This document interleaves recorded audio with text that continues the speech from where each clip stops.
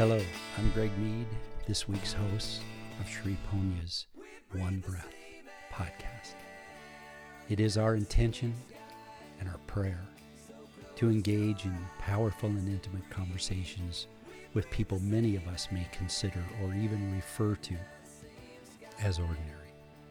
But I assure you, as you listen today, you will experience a human being that is anything but ordinary.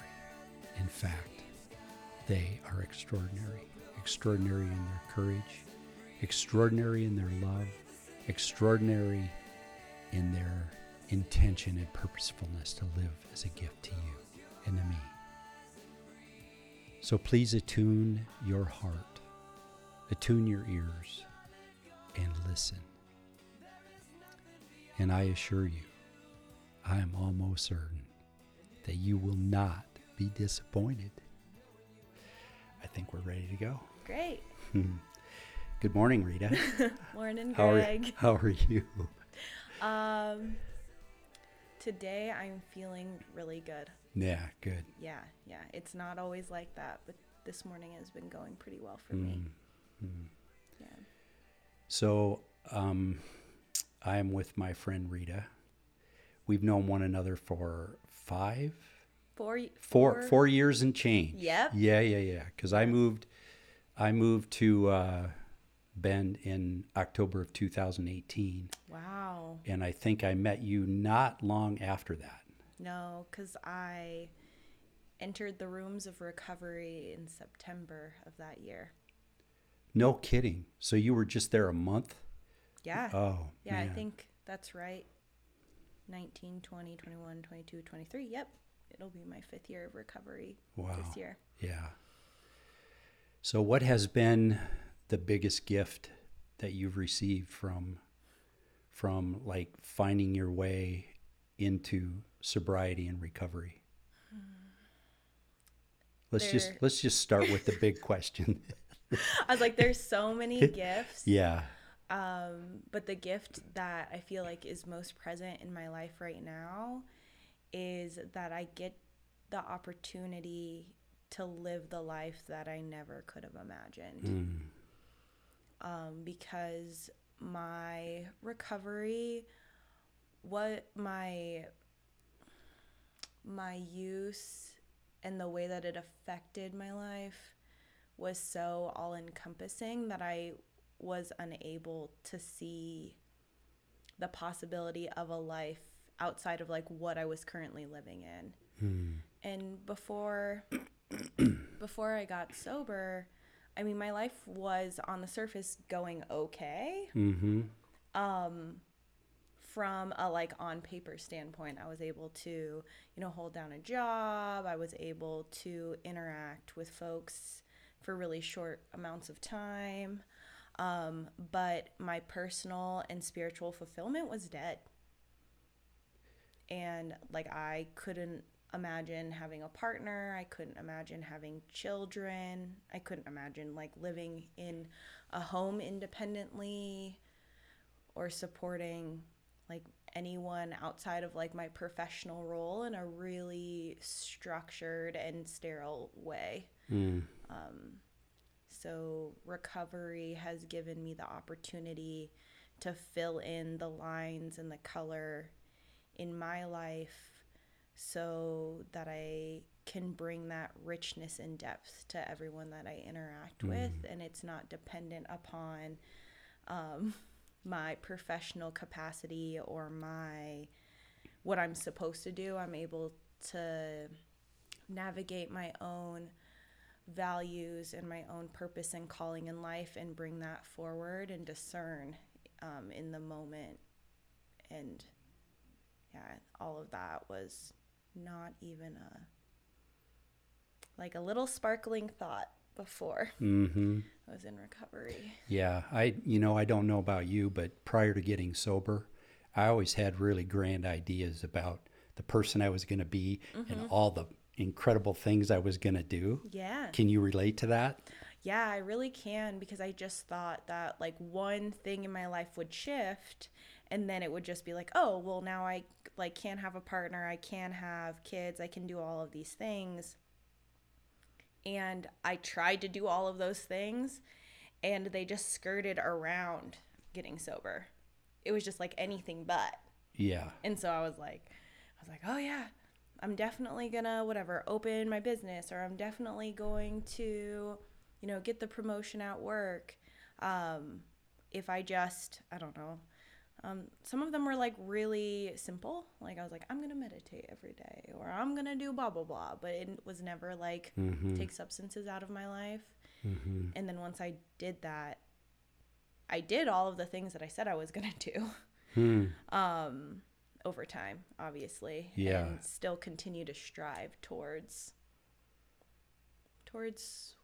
the things I don't know yet. That's the beautiful thing about where we're at. There's so much.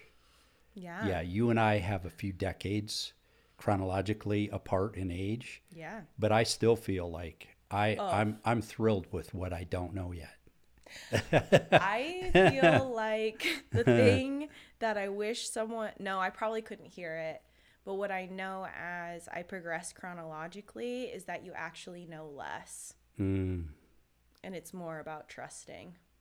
Wow, explain that. That's, I mean, are you conscious of that as you're walking through your day? It really depends on my mood. Yeah, and the day. Yeah, and the day. And what time is it? Yeah, because when I say that I know less, is that kind of embracing the world with curiosity actually relieves me of the fear of control, like the fear and the controlling tendencies that are like from, my childhood, and also from like a decade and a half of extensive substance use, or about a decade and some change, because the uncertainty before I got sober meant that I was going to feel deprived, or that I felt like my whole day or my whole experience would end in some way, shape, or form, whether it was like I wasn't going to be able to like get drunk or get high that day, or I wasn't going to get paid, or just like it felt like limiting or barriers. And now when I know less, or the world changes depending on my mood and my openness of that day, I get to explore other possibilities, and I don't feel limited by things changing, or I'm less likely to feel that way. Today I feel that way. Yesterday I didn't feel that way. Yeah. And there's some ease in not knowing now, because I feel like as you progress in life chronologically older, or I don't even know what to call it, you have so much data of what has happened before. So it's like, well, I survived all of those things.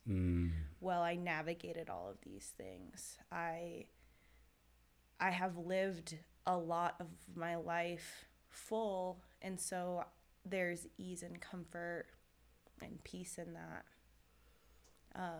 which was difficult to see. Yeah.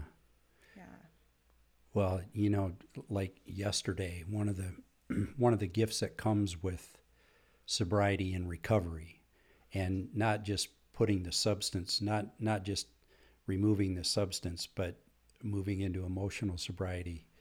For me, when I have a day like you had yesterday, I'm able to move through that day knowing, as the old adage goes, this too shall pass. Yeah. I don't have to step into a destructive behavior or pick up a substance again in order to stop the confusion or stop the discomfort that I'm feeling. I'm able to, sometimes I sit down and hang on. Yep. That's what I've got available to me. And other times, I'm pretty zen moving through difficult situations. And, this weekend was one where it was sit down, hang on. moving through some really uncomfortable stuff. And, but the gift and the grace that I've been given, and that I know you've been given, just knowing you like I do, that those days, or even a couple of days strung together, are okay. And I'm okay in those moments. And that's a huge shift from when I was using, because everything was the end of the world. Yep. The apocalypse was about to begin. Every day. Every day. Yeah, particularly toward the end. Yeah. Yeah. What brought you, what was that moment of clarity for you when you like came to, wow, this is just not even who I am. It's certainly not who I want to be. Before answering that question, I love kind of what you said about like holding on. And like in my experience, I'm holding on and I am not okay. Yeah. And that like in recovery specifically, it has helped me build compassion with myself about not being okay. Ooh. Yeah, I like that. Yeah. It's not like pretty, like when I'm not okay, because I think like when we talk about recovery, not being okay is like an inherent part of recovery, because there was this thing that was in a lot of ways our medicine or keeping us alive is now not in our life at all. Right. And so even after a few years of recovery, I can say when I'm not okay, it's not pretty, but I do know and trust that I will survive until these moments pass, or this day passes, or this event passes. And I just want to put that plug in for any of the folks that are listening who like are earlier on in recovery, that it's okay for it to not look okay, not look good, and not be okay. Right. And that surviving through it is maybe your only tool. Yeah, and that's probably more my truth as well. Because when if I'm having a day that I'm hanging on, I don't feel okay. I do have enough history to begin to, I can have some at least conscious thoughts and moments of knowing that I'll come out the other side. But yeah, you're right. I think it would be more, I would be more aligned with, I'm not okay right now. Yeah. And then hang on. Yep. Exactly. So I think that's right too, because it certainly gives me so much more compassion for myself. And then, it also gives me so much more compassion for, the people that I get to, the men primarily that I get to work with as they begin and are on their journey of recovery.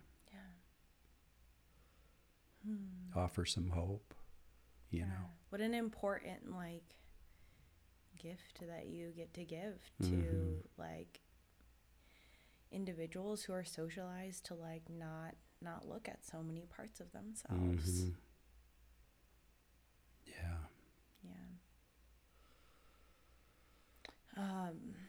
And your question, Greg, was kind of when was my turning point? Yeah. What do you remember, like the moment or the day that? I do. Yeah. So do I. I do remember. There are lots of us, I think, that have that moment that will be etched, forever.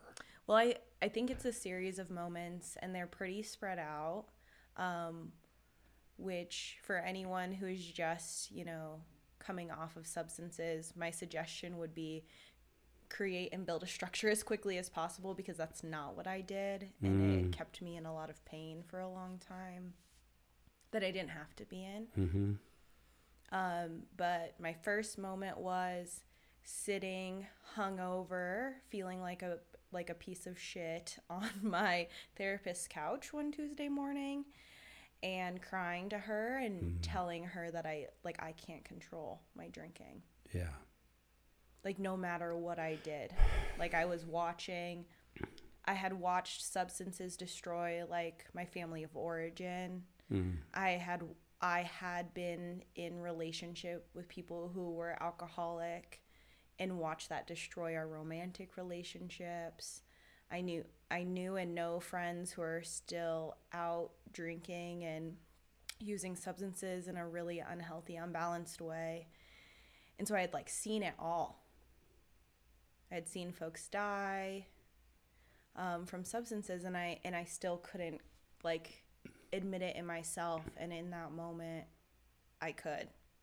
I was just like, I can't control this at all. Other folks can, and I cannot.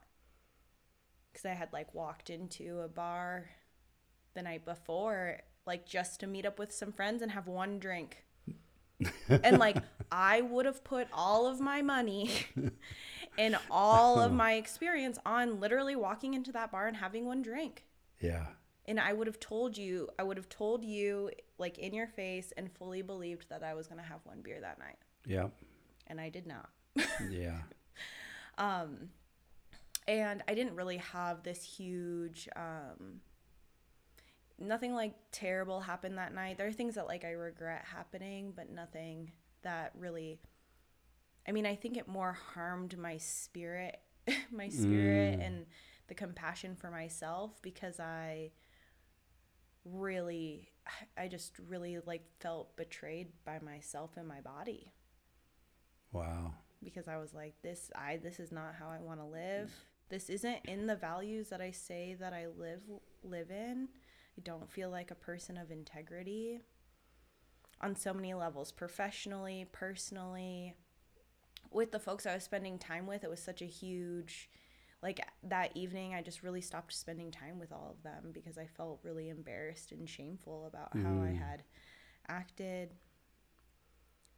So that kind of all got downloaded on me. And I was like, I don't know what to do. And she just very point blank looked at me and she's like, I think you need to go to a meeting. Wow. Yeah. Had you ever considered that before? Not for myself. Not for myself. Of course. Because I had been to meetings before, because I have folks in my family who are in recovery. So I had been to meetings. Yeah. I had some exposure to, like, the support groups of those meetings. And so I understood and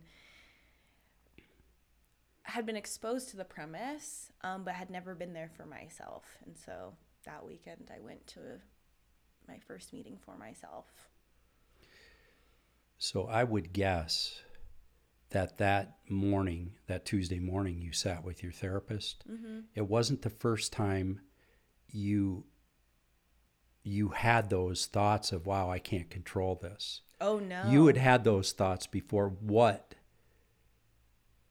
I'm still baffled sometimes by why was that moment different for you than all of the other moments and all of the other mornings of waking up with the same kind of, what do we call it in 12-step? Incomprehensible demoralization. Yeah. Why was that morning different? What happened? Do you know? I think I hit a level of emotional maturity somehow. That, like, it all clicked. Yeah. Okay. I think for me, I started to truly understand what the meaning of integrity and honesty meant. Wow. Not that it was, like, infused in my body or something that I was able to embody, but I was starting to understand what it meant cognitively. My brain had gotten there. Yeah, because I think there had been much worse. I have many terrible experiences with substances. Yeah. Which those should have been the wake-up calls. I think a huge part of it also was,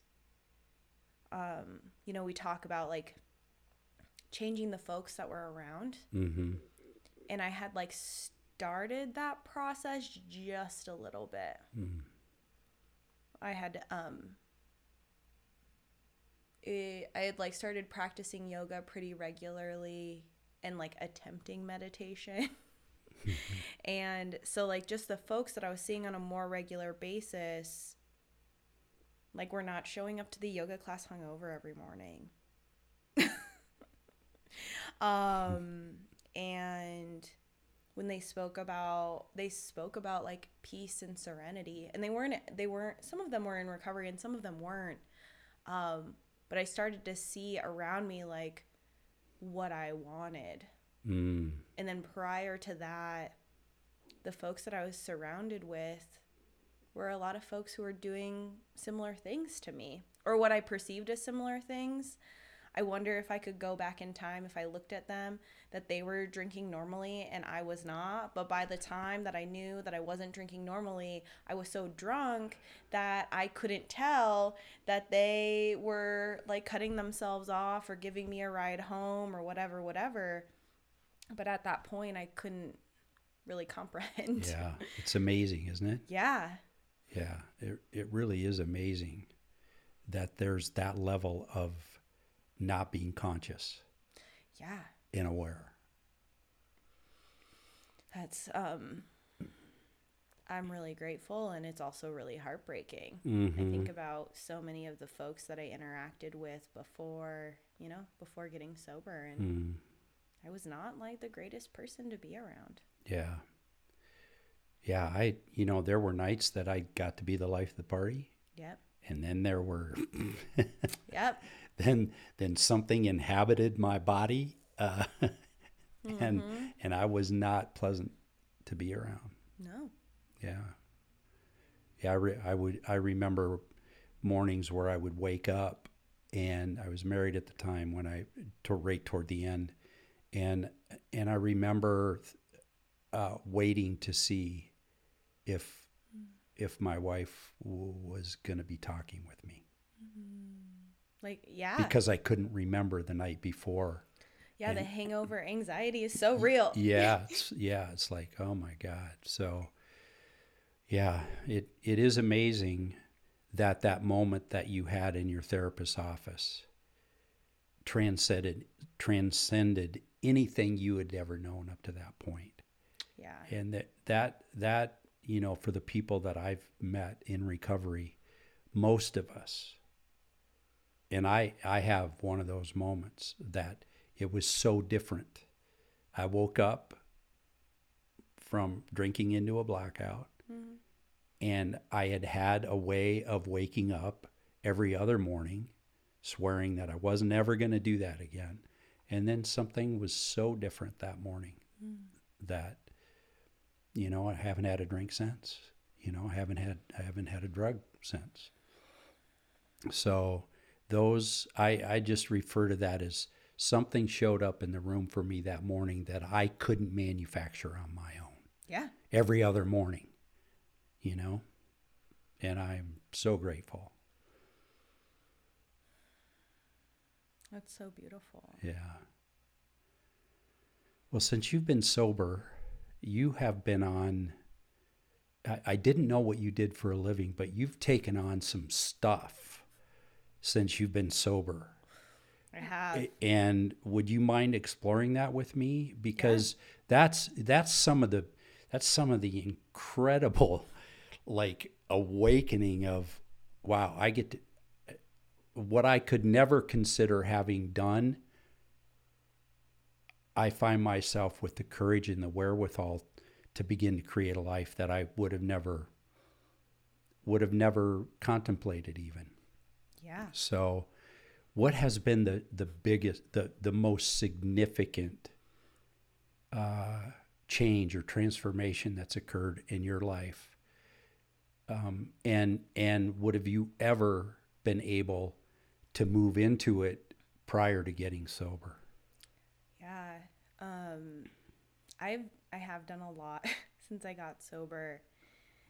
And when you were talking, Greg, I was like, what are the things? And I think like the three major things that have happened for me professionally is I became a yoga teacher.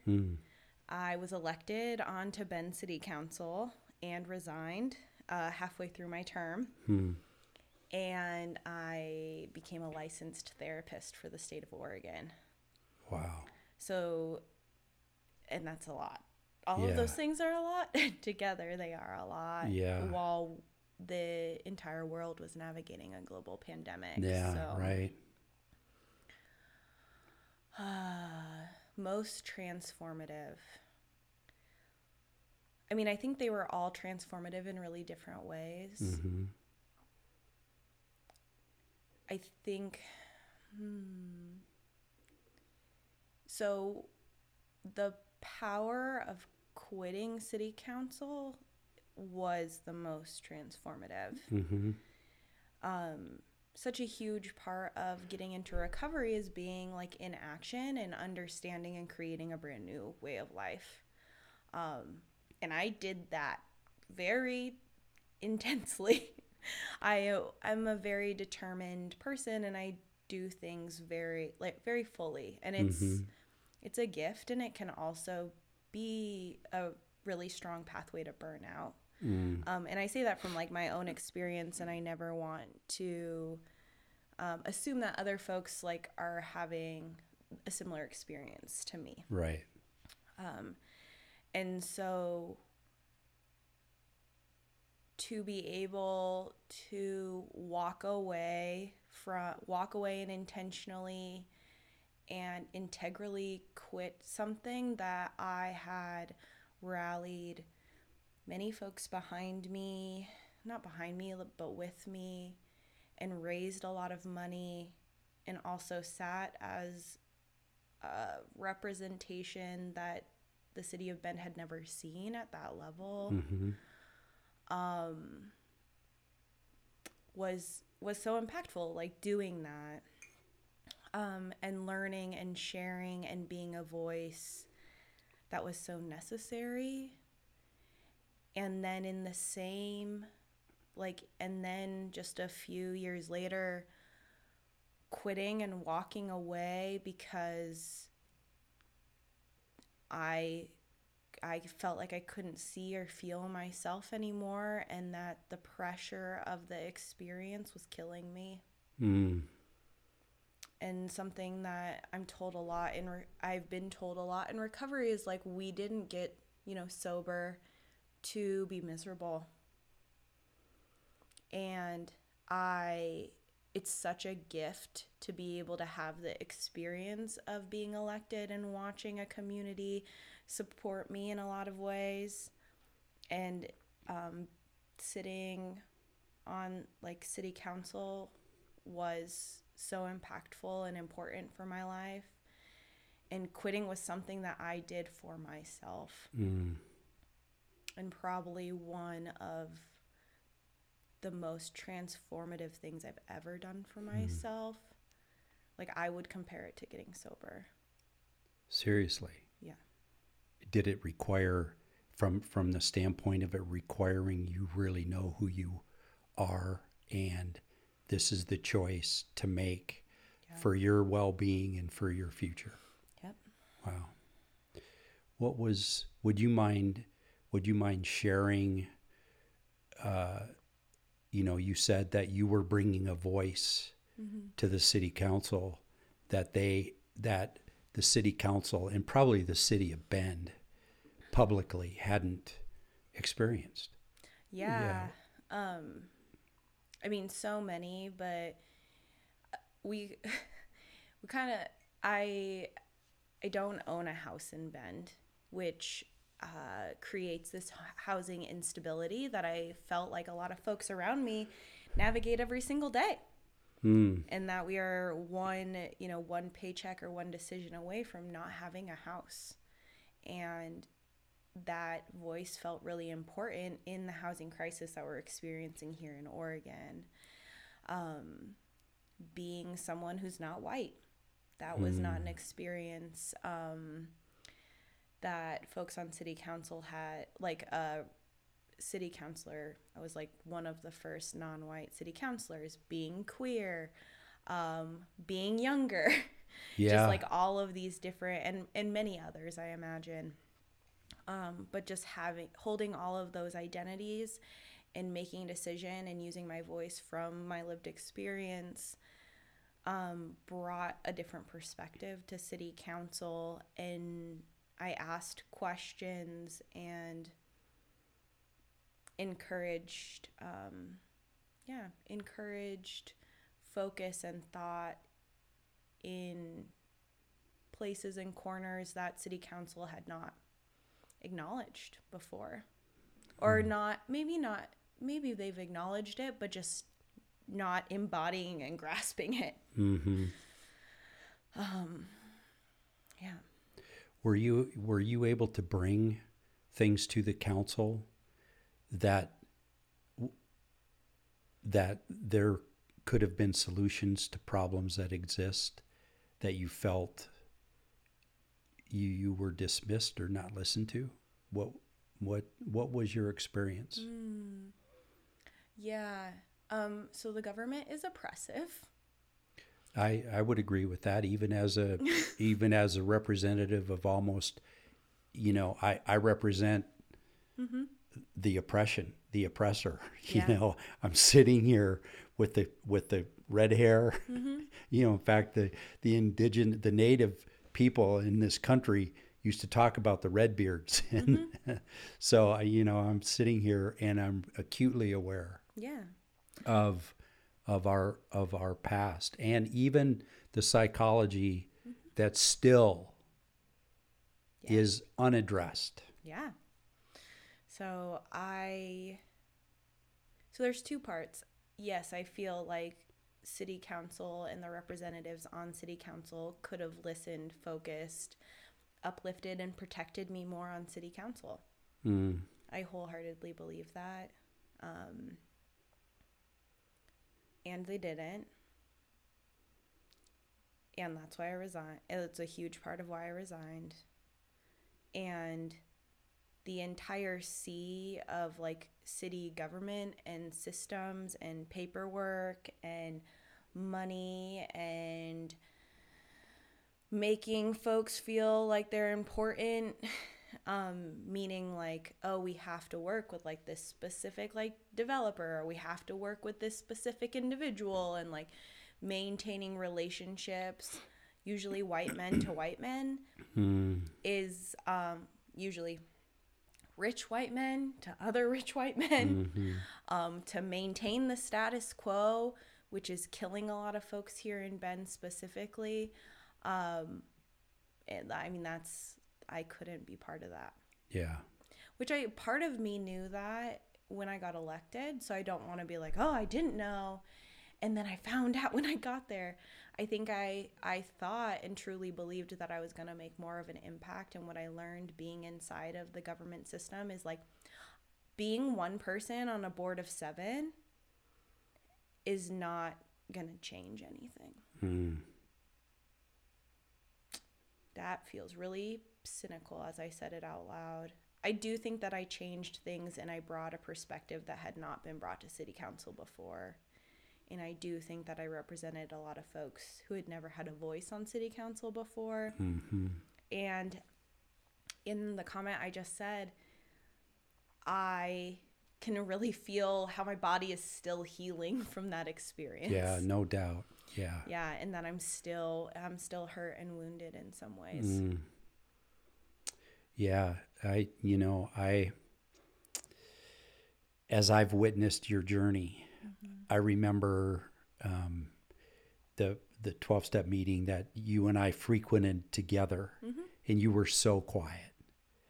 You rarely shared. You were so quiet, and I've witnessed you become an incredibly courageous, powerful human being. And how have you done that?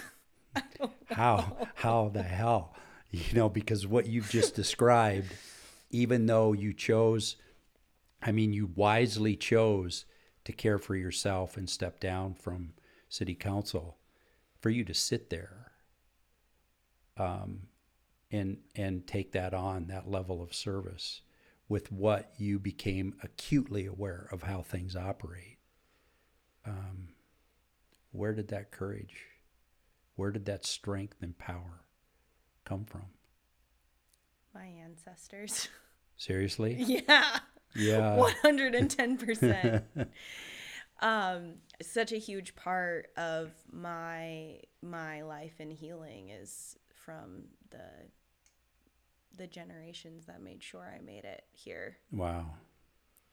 So I think that their courage continues and did inspire me and supported me in ways to be like who I am today. I think a lot of my personal work in recovery and in mental health did empower me. Support from the community. Like, I did not run alone. I ran on a team of like 10 people and was regularly interacting with many like folks in the community. Like, I don't feel like I got elected like on my own. I don't feel like I sat on my own. I really like I felt like I was interacting with the community in some capacity, at times more or less, with a lot of folks in Bend.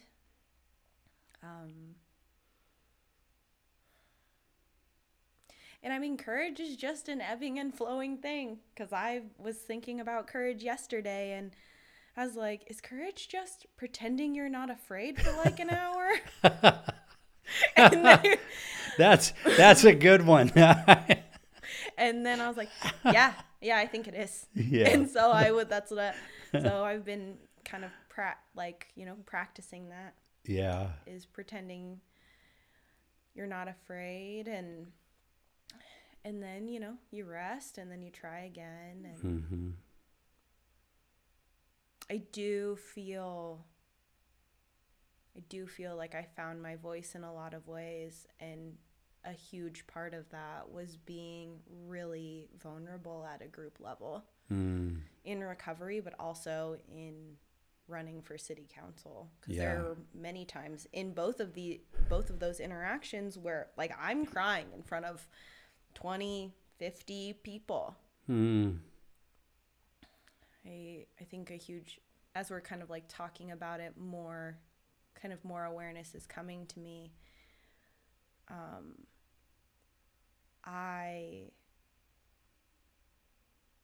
My heart was broken and continually breaks that so many folks have to die because the system isn't getting what the system wants. And that like many souls are not on this earth anymore because of that. And that's such a huge part of me sourcing courage, is because like if government means paperwork for you, what government means for me is like life or death. And like most folks with my experience will like echo that. And that's where my courage comes from, is like saving people's lives. Unpack that a little bit more. Can you? Yeah, I mean, like systems overall were based on like certain folks being more important. And when you're not the most important folks in the room, like you lose out on resources, support, focus in any way, shape, or form. And because of that, folks don't have the resources to live. And so like we talk about like not having enough housing in Bend. And so folks die because it's cold. And then we talk about like power and control with like police departments, and people die.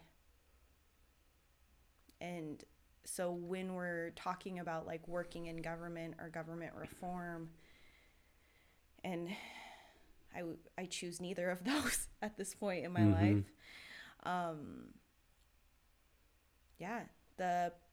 The power and control that the system continues to perpetuate and uphold means that folks die. Mm. Because, like, people die because they didn't act appropriately at a traffic stop. And I was like, that person could have just, like, ran away. Like, meaning, like, the cops could have let that person just run away, and then what do the cops lose if that person runs away? Sorry, we're getting, like, very off topic, but like, the want and perceived need of power and control kills people. So I'm mystified, and I'm going to continue along this vein because I don't think we're off topic, Rita. I think, we're living in a culture, in an environment these days where, for the first time in a long, long time, addiction is like the needle has moved. Oh yeah. Toward epidemic, right? Oh, yeah. So the needle has moved regarding substance, self-destructive behaviors, patterns. That has to directly relate to what's occurring in our culture. Yeah. And I said I'm mystified. Here's what I'm mystified about. There is an acronym, DEI. Yeah. Diversity, equity, and inclusion. Yep. That everybody's talking about. Everybody has it in their mission statement or somewhere in their documentation. Yes. Why the hell isn't it being lived? So we give a token acknowledgement that there should be diversity, equity, and inclusion, but the practice, as you've experienced firsthand in government, it really isn't occurring. No. It doesn't ripple out into the real world. No. Why? Speak to it. I just, you've been there. Yeah. I think that human beings become really attached to otherness. So what does that mean? That's a term that many of us may not be familiar with.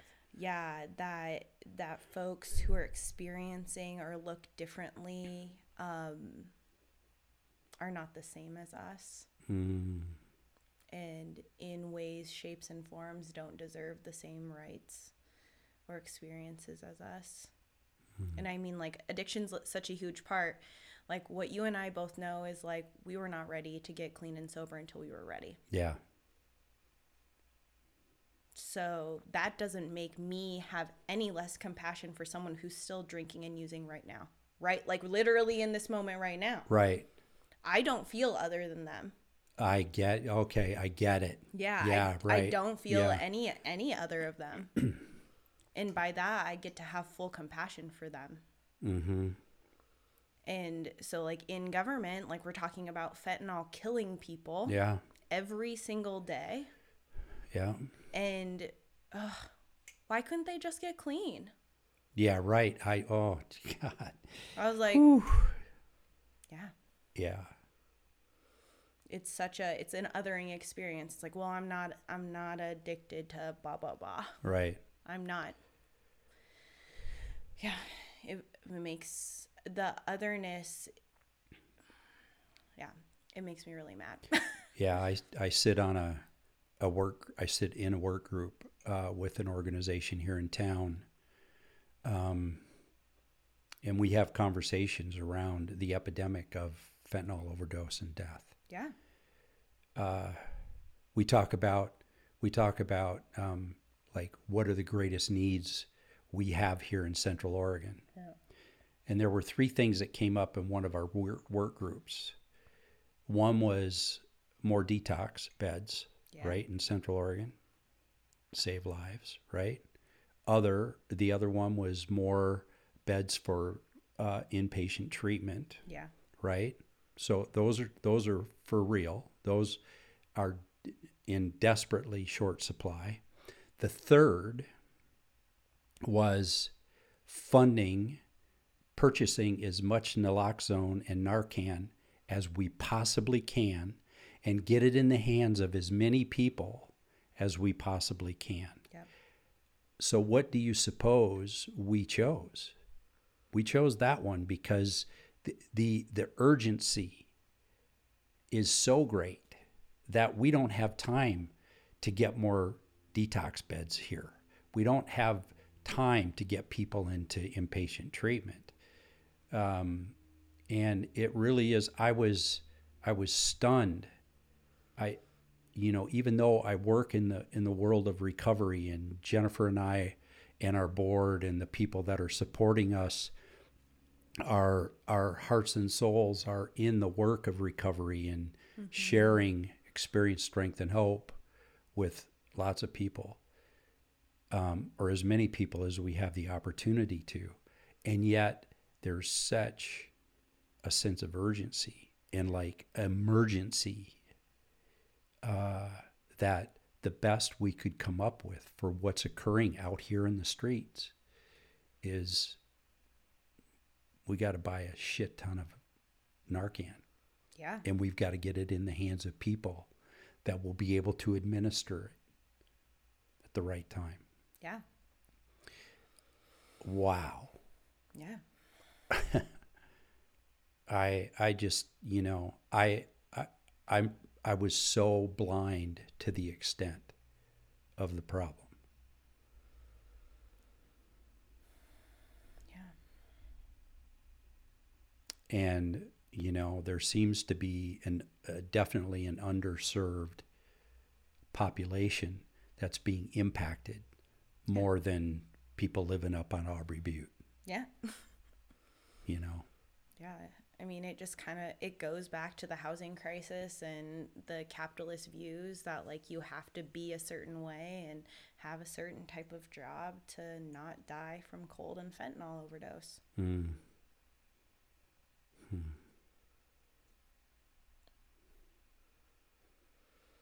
Man.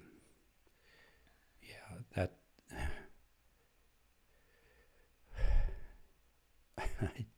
I don't even know how to formulate my next question.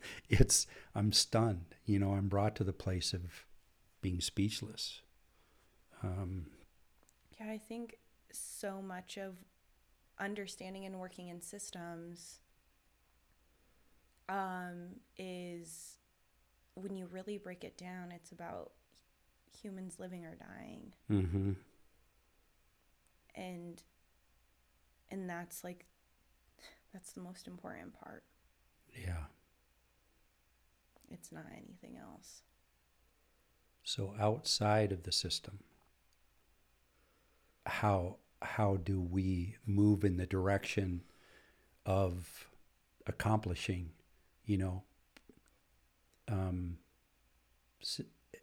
saving people's lives? I mean, so many things.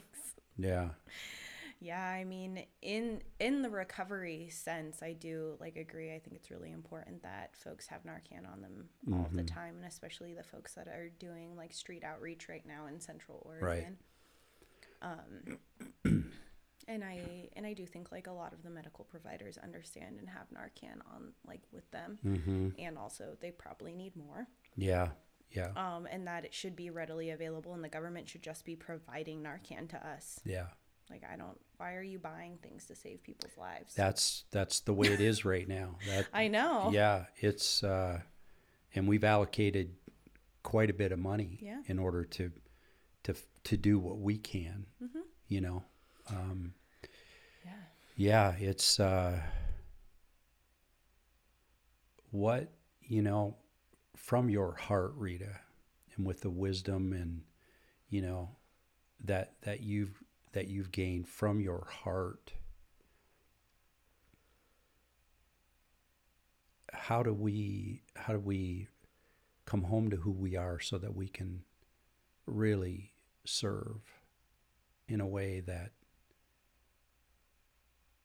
is not judgmental, that it really is an extended invitation for people? Does that question make sense? I think about that question a lot, so it may not even make sense the way I'm asking it, but yeah, my partner and I talk a lot about how important youth are, Because when you think about kids, they're so attuned to nature and like other human beings. And we see it like in teenagers also. They begin to create their chosen family when they hit their teen years. And the teenagers, the folks and friends that they spend their most time with become like their family and their core support system. And something that is so obvious with youth is how much they, you know, they focus and see other youth who are struggling and they connect with them.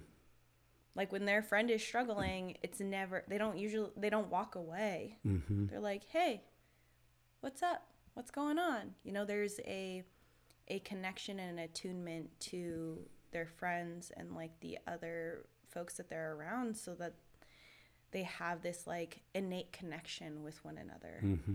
And actually all humans and beings on the planet have an innate connection to one another. And it's actually very unhuman to walk past someone who is struggling and not say something to them. But as we grow, or maybe talk more about myself, like as I have grown, my socialization has been to focus on myself and not be as open and not be as connected or attuned to the environment and the folks around me. Because somehow if I support others, I cannot also support myself. And so what I think a part could be is to feel and reconnect with the younger versions of ourselves and connect more wholly and fully with the folks around us. And I don't mean that just in our chosen or natal family. Right. I mean that in all folks around us. Yeah. To be unwavering in caring for them. Yeah. Period. Not, and them meaning them, just anyone. Yeah. Because when humans are truly connected to other humans, that will save lives. So what I hear you proposing is that instead of glancing at the ground as I'm walking past someone, and this is just a very simple example, is that I catch their gaze, smile, and say hello. Yeah. It can begin that simply. It can. It can. Yeah. And it's, I would say, how I am saying it right now feels really simple. Right. And I do think like the action that you're describing, Greg, is really simple. And what I know in my body is there are folks that I feel less comfortable around. So like if a tall white man is like interacting with me and I don't have a relationship with him, I can feel intimidated or unsafe. And so I say it simply and I say it with my full heart, and I don't want to discredit the truths of many folks like me who feel inherently safe walking around the world, and especially walking around Central Oregon, where that you don't feel inherently safe. Yeah. Right? Yeah. Wow. And that we have many folks here who are, you know, carry around a lot of guns and have said really harmful things about my lived experience and people who I love and are my family's experience. And that is heartbreaking. And yeah. You know, there's an organization in town, and I won't mention names, but you know, that is there ever fear that when you gather with I'm feeling so ignorant of how to even express this. You know what I mean? Yeah. Like, but when you gather for an outing specifically related to your sexual identity or how you walk in the world and identify, that is different from the typical, white heterosexual person that has a really strong opinion that that's the only way it ought to be. Yeah. Is there ever concern that as you have a gathering and a collective, that there may be, the opportunity for violence or to be in danger? And do you feel it more when you're in a gathering? Yeah, I mean, I think that there is inherently a lack of safety because you're in a bigger group, and often they're very public, and folks could show up, and there's been an increase in violence overall across the world. And so, yes, and when given the choice between building community or not going, building community is most important to me. Yeah. I also have factors in my life that allow me to feel that way. Like being a mixed Filipino, I can blend. I can't blend in, but I hold other privileges, which makes it a little bit easier for me to navigate. And I know it's a risk, and I ground and take deep breaths and still show up. Yeah. Where other folks may not feel comfortable doing that, and I completely respect that decision. Yeah. Jennifer and I and our board and the people that are part of the SriPonya community, the reason that this is not off topic where we've gone is because recovery it's very evident, and it's traditionally spoken of regarding substance, but the desperate need to recover from the white psychology of white supremacy and the white privilege, the whiteness. Yeah. You gave Jennifer a book called My Grandmother's Hands. Yeah. Profound. Yeah. Profound to become aware of just inherent in our psychology and in our culture. And the opportunity, it's like the time is now. If not now, when? The time is now. Then the time is now. And this is because the type of addiction and the type of recovery you and I were familiar with when we walked into the rooms of 12-step were for individuals. Yep. To get sober, to begin to reclaim their lives. And that's a metaphor for and a microcosm for our culture. Yeah. Not only our country, but globally. I mean, the level of insanity and it's amazing that individuals getting sober, that's not enough anymore. No. It's not even enough. And the substance that any of us would choose to put in our bodies that have created that condition is but a symptom, as we say. Yeah. It's a symptom of what's occurring in our culture. Yeah. How do you go about offering experience, strength, and hope for those more collective issues, those more collective,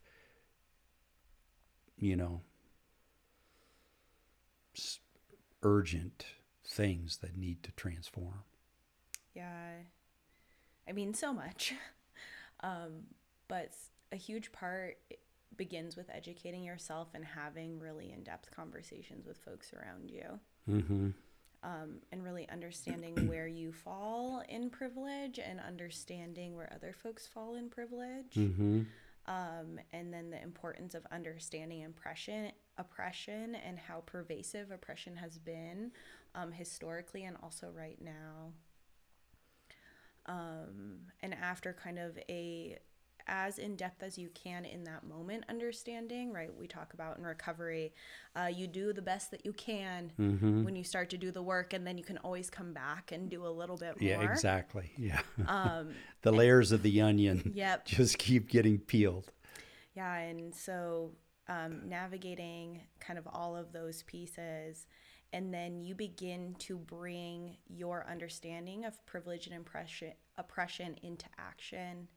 And that can look in many different ways. And so, like what you're talking about, Greg, in talking about the recovery of this culture that has been oppressed and also been the oppressor, and how do they continue to move through the world and also heal themselves, and that feels like a way to bring it into action. For me, the way that it shows up in my life is understanding my lineage better, showing up and supporting other folks who have shared identities with me and also identities that I do not have. It also means that I teach and I speak with integrity as best that I can in that moment. For a lot of white-bodied folks, it's about giving your privilege away. Wow. Speak to how that can be done. Yeah, I mean, I feel like it's different for all sure. white folks, and I would never tell anyone, how to or how not to, but it comes with a deep understanding of like how white-bodied folks have inherently harmed Black and brown-bodied folks for a really, really, really long time. And so it's about learning that and navigating the guilt and shame and violence that you have perpetuated, and then choosing a different path in life. Yeah. That what you just said could be really threatening. Oh yeah. To white-bodied folks. I bet it is. Like own the guilt. However, the corollary, the relationship to what you and I have walked through, one of the most critical elements of you and I sitting here this many years late, beyond our last drink or drug, is because we were called to do exactly that at an individual level. Yeah. We were called to rigorous honesty. We were called to looking the demons in the scorched earth of our lives full on and not turn away. Yeah. So that gets to be the message for the collective as well. That that the time is now.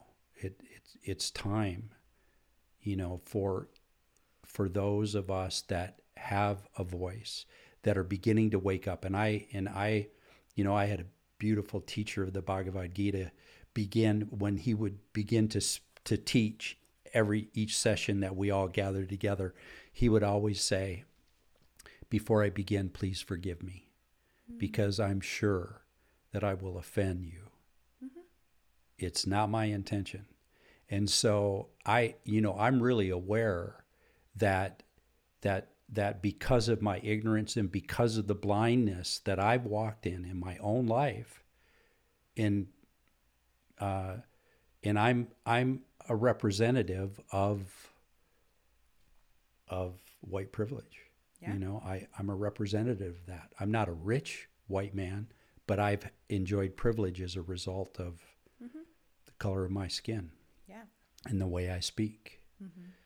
And and it is, to have the voice to invite other people to consider their past, regardless of how painful it might be, to own the fact that even this country was built on absolute oppression. Yep. Period. Yeah. So, Yeah. yeah. Yeah. I really feel like that folks get an opportunity every day to unlearn the things that they don't need to bring forward in the world. Yeah. Yeah. Like I was having a difficult conversation earlier this weekend, and the white-bodied person, described a lot of like fear and anxiety. And I'm like, yeah, you can be fearful and anxious, and also like you have the tools to regulate yourself and do the work that you need to do. So your fear and anxiety is not something that makes you act out of alignment of the values you're describing to me. So I encourage you to do that. Yeah. Yeah. In personal responsibility. Yeah. Yeah. We can have our feelings, and then we get to choose action. Yeah. At some point. Yeah. Especially for folks who have like more privilege and more access to, be able to seek out like therapy, support, financial privilege, housing stability, financial stability overall. Like, yeah, you go and seek the things that you need to regulate. And so that your fear, anxiety, that can also cause violence, whether it's verbal or physical or emotional, doesn't happen. Yeah. And what you said, Greg, like, and learn how to apologize and do differently. And start today. Yeah. Start right now. Yeah. Yeah. Yeah, and I say it callously a little bit, and only because fierce love is so important. Oh, I love that. Yeah. And like there's no time to waste. No. Yeah. No. And I don't say it and I don't say any of these comments out of like judgment or inability. I say them fiercely because they're important for saving people's lives. And like that's my goal. And I imagine it's the goal of others. Well, I think we're getting close to probably needing to land the plane. Definitely. So I just want to. SriPonya is a word that is two words that are brought together from two different languages. The first is Sanskrit. Shri is a Sanskrit word meaning beautiful. The next word is a Swahili word. Ponya is a Swahili word that means cure or healing. So together, our heart in the matter and walking in the world is to walk together. All of us walk together toward a beautiful healing. And how do you see yourself, and how would you invite people into a life of living that way?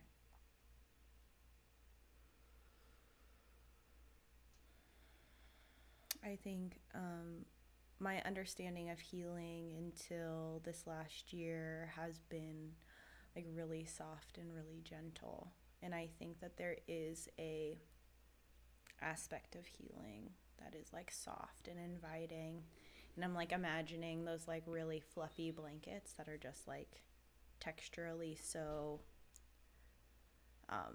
they're encompassing. And so like I think that's sometimes my initial invitation. The other part of like beautiful healing is this vigor and intensity of doing. Yeah, yeah. And so to invite others into a place of like beautiful healing, I think about inviting like both of those pieces and interweaving them together. Not that it's like dualism or binary, that we get to both be gentle and fierce.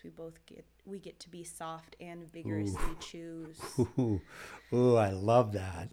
And, oh yeah. And I want everyone to get to be there.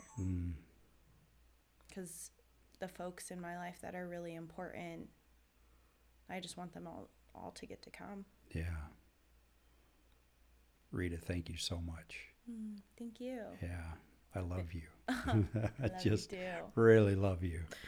So if you're open to it, let's do this again down the road. Sounds good. All right. Yeah. Thank you. Thanks, Greg.